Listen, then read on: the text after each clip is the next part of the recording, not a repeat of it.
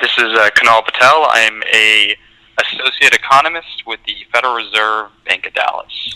Thank you for joining the program here today. We're talking about some economics, some forecasting, and a survey, if you will. The reason, well, we've had you on the program before talking about just some outlook type of a scenario and just getting companies ready as they popular time into the year to get ready for the next year. So when I saw this news story come across that you guys took a survey with some operators and some other companies, we thought we'd have Kunal Patel on to talk about that, and hopefully it'll give you some information. So how are you doing today? I'm doing fantastic, Jason. Thanks so much for having me again on your having me on the show. You bet. Talk to me a little bit about the survey that was done. Kind of what was the intent? What was the findings, and who was surveyed?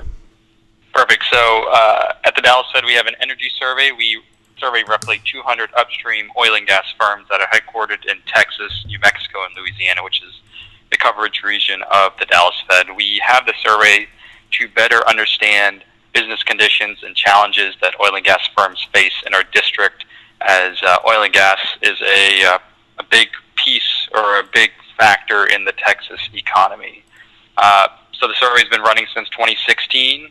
Again, 200 upstream oil and gas firms, both E&P and support services. The survey has a variety of indicators, such as employment, activity, and firms indicate whether their activity has increased, decreased, or had no change since the last quarter.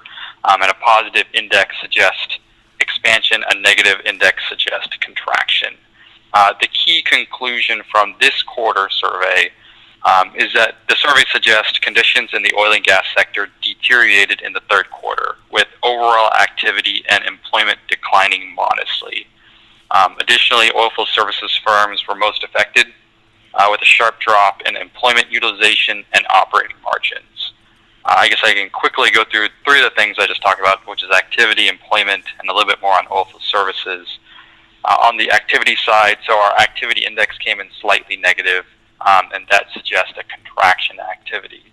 But one thing to keep in mind for everyone in the industry is that for 2017 and 2018, we did have activity levels increasing. So a contraction activity means that activity is currently at a high level, but it's slowing down a bit. And a lot of the lower activity looks to be driven by a contraction in equipment utilization for services firms. So you've heard about less rigs out in the field, less frac spreads. This may be what's showing up in the survey. For employment, so employment came in negative for a second quarter in a row. That suggests a contraction or a reduction in employment. Hours came in flat, so similar hours to the previous quarter, and wages and benefits continue to come in positive, but the growth rate has definitely decelerated. You've heard a lot about layoffs over the last couple of months.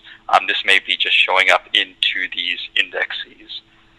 Lastly, there's a lot of pressure on oilfield services firms. If you work for an oilfield services firm, you know that equipment utilization has fallen over the last quarter. Oilfield services firm report rising cost, lower selling cost, and as costs are rising and selling costs are declining, it's leading to lower margins compared to the last quarter. I guess our last key finding is that uncertainty remains high, and the outlook kind of remains unchanged from the previous quarter. Last quarter, firms were pessimistic, and so you can pretty much in some ways say that this quarter they still remain in some ways pessimistic. There's just a lot of uncertainty out there, mostly around commodity prices. There's some regulatory concern, and there seems to be less access to credit. And so those are like the main findings through the indexes from our latest survey. I definitely recommend checking it out. It's on our Dallas Fed website, and it's released every quarter. This is some really good information here. In fact, as I was writing my notes here, taking notes, bullet points, etc., this is a lot of what we've talked about on the Crude Life platform for the past year. A lot of these different bullet points that you were just naming. I wanted to ask you about a couple of them more in depth here, but I think as we kind of go through the next question or two, we'll get to them just organically. The Permian, I've read reports that over the next 20, 30 years, 70% of the drilling activity is going to come out of the Permian. You've got all these other shale plays, but the majority of it is going to come out of the Permian. Whether the 70% number is true or not, that's irrelevant. That's a really high number to just say that the Permian is a very important shale play for the energy activity right now in today's world. So did you guys isolate the Permian? Was there anything that stood out with the Permian, that sort of thing? I'm just wondering if I can get some comments on the Permian because it's such a large play and so many people rely on it for their income. And you're definitely correct. So the Permian Basin, as you know, in 2018, the production growth from the Permian Basin as a percentage of the U.S., somewhere between, I think it's 50 or 60%. So most of the production growth has come from the Permian Basin. Most of the horizontal rigs in the U.S. are in the Permian Basin, let's say about 55%, give or take 5 or 10%. We specifically to the Permian, we did ask a special question. As you know, there's been some deceleration out in the field. And we were trying to figure out, what is the main constraint limiting near-term growth and activity. And we also asked operators and support services firms to say the top area in which they were active. So we were able to disaggregate the results. Across all regions, the reasons for the slower activity this year is that their primary reason was 42% said current oil and natural gas prices are too low, followed by limited access to capital and credit and investor pressure to generate free cash flow. Now, when you disaggregate the results in the Permian and outside the Permian, what you'll find is that outside the Permian, the low oil and natural gas price, along with the limited access to capital and credit, is more of a principal concern. But once you go into the Permian, again, low oil and natural gas prices are a concern, but investor pressure to generate free cash flow is more of a concern than limited access to capital and credit. So that kind of suggests that is kind of the more of the focal point for the Permian Basin, really getting to the point where they're able to generate more free cash flow to make investors happy. How about natural gas? That is such a very much of a wild. I remember Tony Clark, the former head of FERC, he called it the wild card 3-4 years ago. And as I watched the evolution of natural gas and I see the demands out there in Mexico and international interests, did you guys cover natural gas? Did even renewables bleed into the survey? Talk to me a little bit about the natural gas side of things and then whether there was anything on the renewable side. So for natural gas specifically, some of the key things for natural gas. So going back on the previous question around what's limiting your near-term growth, the fourth picked reason in the Permian Basin was actually lack of natural gas pipeline capacity. And you've probably heard numerous reports of, again, Waha prices trading around $0 per MMBtu during the summer, going all the way down to negative $3 or $4. Now it's back up a little bit because there's a new Kinder Morgan pipeline. But definitely, the lack of capacity it's been one of the hindrance to growth in the Permian. We do ask survey respondents what they think year-end prices will be for natural gas, and their expectations are actually a little bit lower than what the price was when we ran the survey. So for year-end, survey participants think that natural gas prices will be $2.54 per MMBtu at year-end 2019. This compares to $2.67 during the survey period.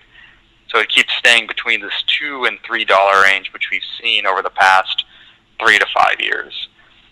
Regarding renewables, there are some comments. So we allow our survey respondents to let us know a little bit more about the business conditions that they're facing.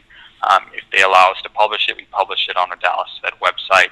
There are some comments around renewables. It's definitely worth taking a look, making your own interpretation. There is always this battle, as you know, between oil and gas and renewables. Where should the money be going? What should be the focal point?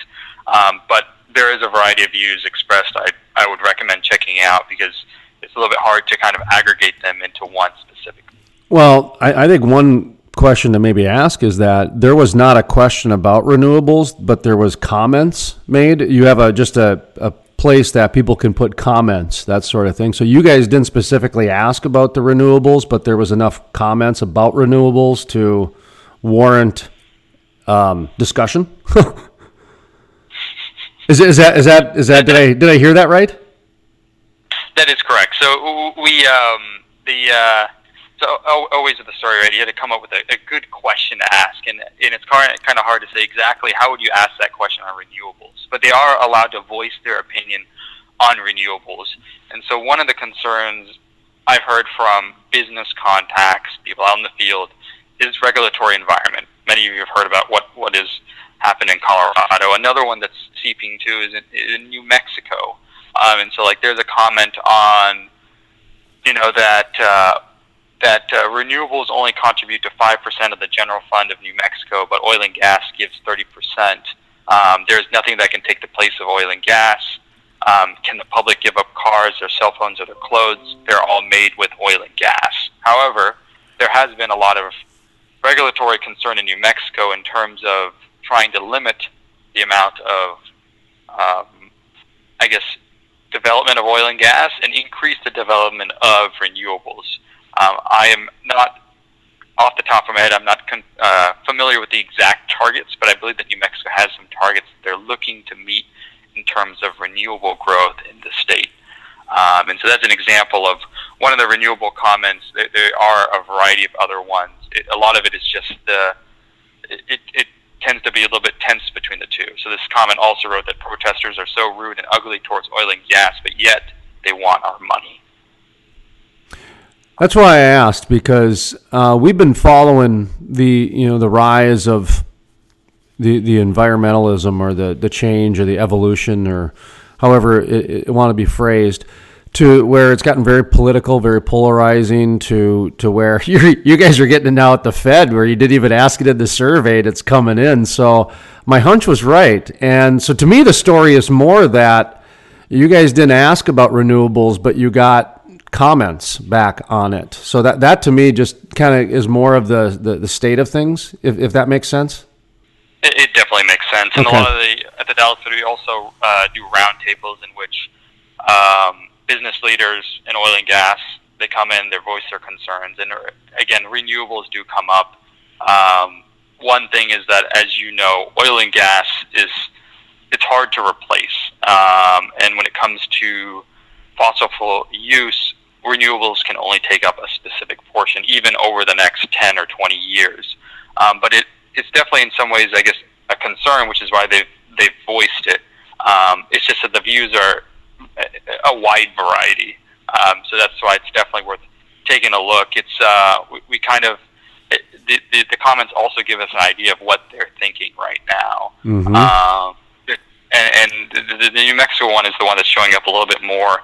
I haven't seen as much, like they haven't said anything about Texas, right? But in Texas, I don't think we've had any regulatory push towards renewables, so that's why there hasn't been as many comments. But for example, for this New Mexico one, this is an example of a business leader voicing their view on renewables in the state of New Mexico.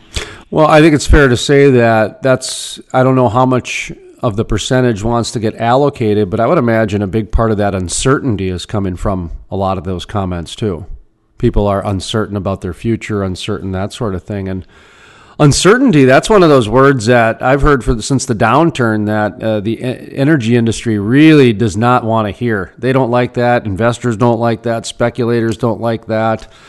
And so that's interesting. Anyway, I transitioning to rig counts. I wanted to ask you about the big $1 million question, the one that everybody seems to follow rig counts. I think that's an archaic way to track the energy industry, but that's just my opinion. I think there's other ways that is a little bit more efficient. But let's go with rig counts. Did you guys track rig counts? Did you ask on rig counts? Because the easy way of saying it is that rig counts are down 20%, so that means the guys who make drill bits, their business is down 20%. That's the very linear way of looking at things. How in depth did you guys get with rig counts? Was that part of the survey?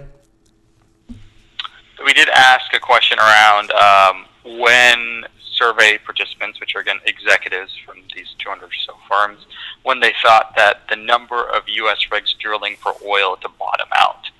As you know, over the past year, the rig count has been declining. I can't say I know the number off the top of my head, but maybe it's in the hundreds. And so we asked participants, when do you think rig counts will eventually bottom out? Only 2% say that currently it's bottomed out. The most picked answer was actually fourth quarter 2019 at 28%, but that leaves a lot of participants picking dates in 2020 and 2021. For first quarter 2020, 23% said first quarter 2020, followed by 20% in second quarter 2020, and the remainder 26% said any dates after that.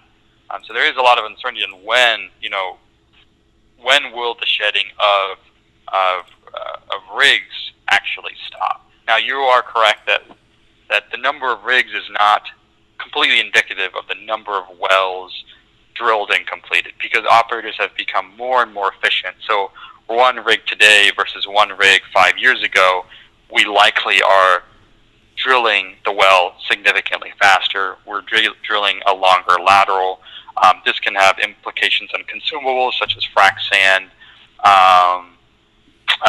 drill pipe, so on and so forth.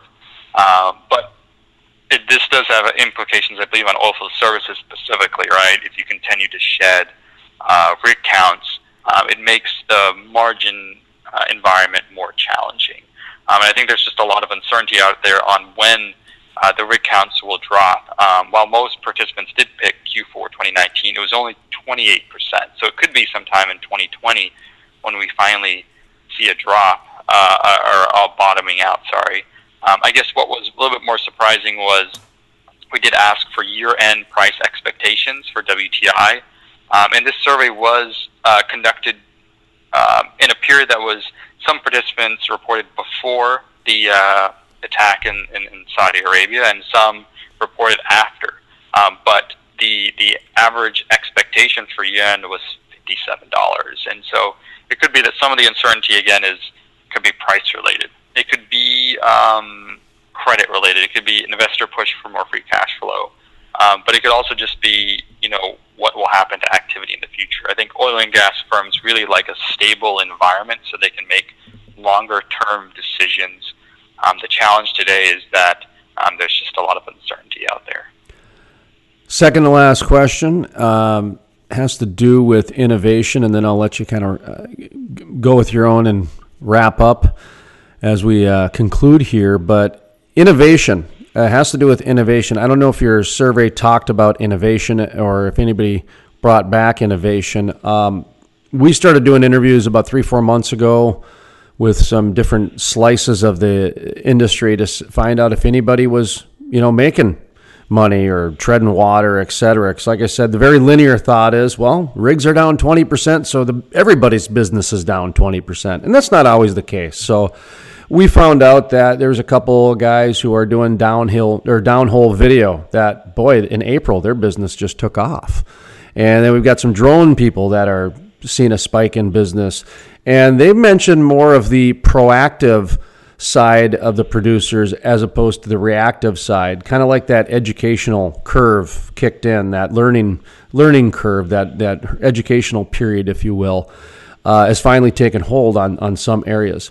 Did your survey get into innovation? Did it get into any of those just things that I just talked about there? Not specifically. I think what you're really highlighting, for your specific question, we did not specifically have a special question or a comment around that. I think what you're really highlighting is the focus on cost, especially on the E&P side. Firms are really looking to control their costs. Many of these businesses that are innovative are helping with controlling cost for firms. Now, around opportunities, there were some comments. So despite the fact that activity is slowing, there is a couple of comments around wages and benefits. One response, I believe it said something that wages and benefits are at an all-time high and that competition is still high for skilled field service personnel and specialized oilfield service service drivers, I guess, for the trucking of oil. So there are opportunities out there, I guess, in terms of if you're an employee, the wages and benefits are still great, but there wasn't a specific question around, I guess, innovation, because it sounds, from what you're saying, Jason, a little bit more niche, but it seems to be more towards the real focus of controlling costs. You've seen a lot of public firms really talk about how they're going to meet their year-end budget this year, not go over. And a lot of these services that you're talking about are mainly around, it seems to be controlling costs. That's interesting you say that, because I want to ask you one more question before I let you summarize and plug where we can find the information. Quite a few people about 6-8 months ago started talking about how they really overspent in the last year, and that was their biggest problem. You know, there wasn't a problem getting business, it wasn't a problem maintaining this and that, but they just overspent a little bit. You're talking about controlling costs. Did anybody mention the word overspent, or was it just pretty much controlling costs? So of the two, whether it's controlling cost or overspent, so neither of those were actually responded. No one said that in the survey. This is more from what you hear from public conference calls. Sure. There wasn't either that specifically mentioned. I know that in Q2 we did ask a special question. I think in Q2 what had happened was prices had been quite volatile, so we were thinking, hey, have firms actually changed their budget for the year? And what we found was that, you know, the budget that they set in January of 2019, by the middle of the year, most respondents had not changed their budget at all. It was a very bell-shaped type curve where most people were saying no change. Some had slightly lower, some had slightly higher. I think looking externally, Rystad was trying to track, hey, did budgets change during the Q2 earnings release? And again, they didn't see much of a change. And so really firms are looking to stick with the budgets that they initially set out and look to really meet that towards year end. But neither of this was actually mentioned in a comment in the survey. This is more of just what I have personally been hearing through investor calls or Sure. talking with contacts. Yeah, but there's enough information and data to speak articulately and that sort of thing, without a doubt. Which you have, and I appreciate this very much. So where can people get this? And the study, once again, is this an annual thing, or is this something special you guys did this year? Talk to me a little bit as we kind of summarize out here with the interview. Perfect. So if the survey is available on our Dallas Fed website. It's Dallas, DALASFED.org. The survey is published every quarter at the end of each quarter, so it's 4 times a year. I think it's a unique way of seeing and looking at how firms or oil and gas firms are faring currently. And I think it's just one of the there are hundreds, if not thousands, of operators and support services firms in the state of Texas. This at least provides a unique way to see how their business conditions are. It's available on our website 4 times a year, widely read. I definitely recommend checking it out. And on there you'll see my email address. If you have a question, definitely shoot me a note.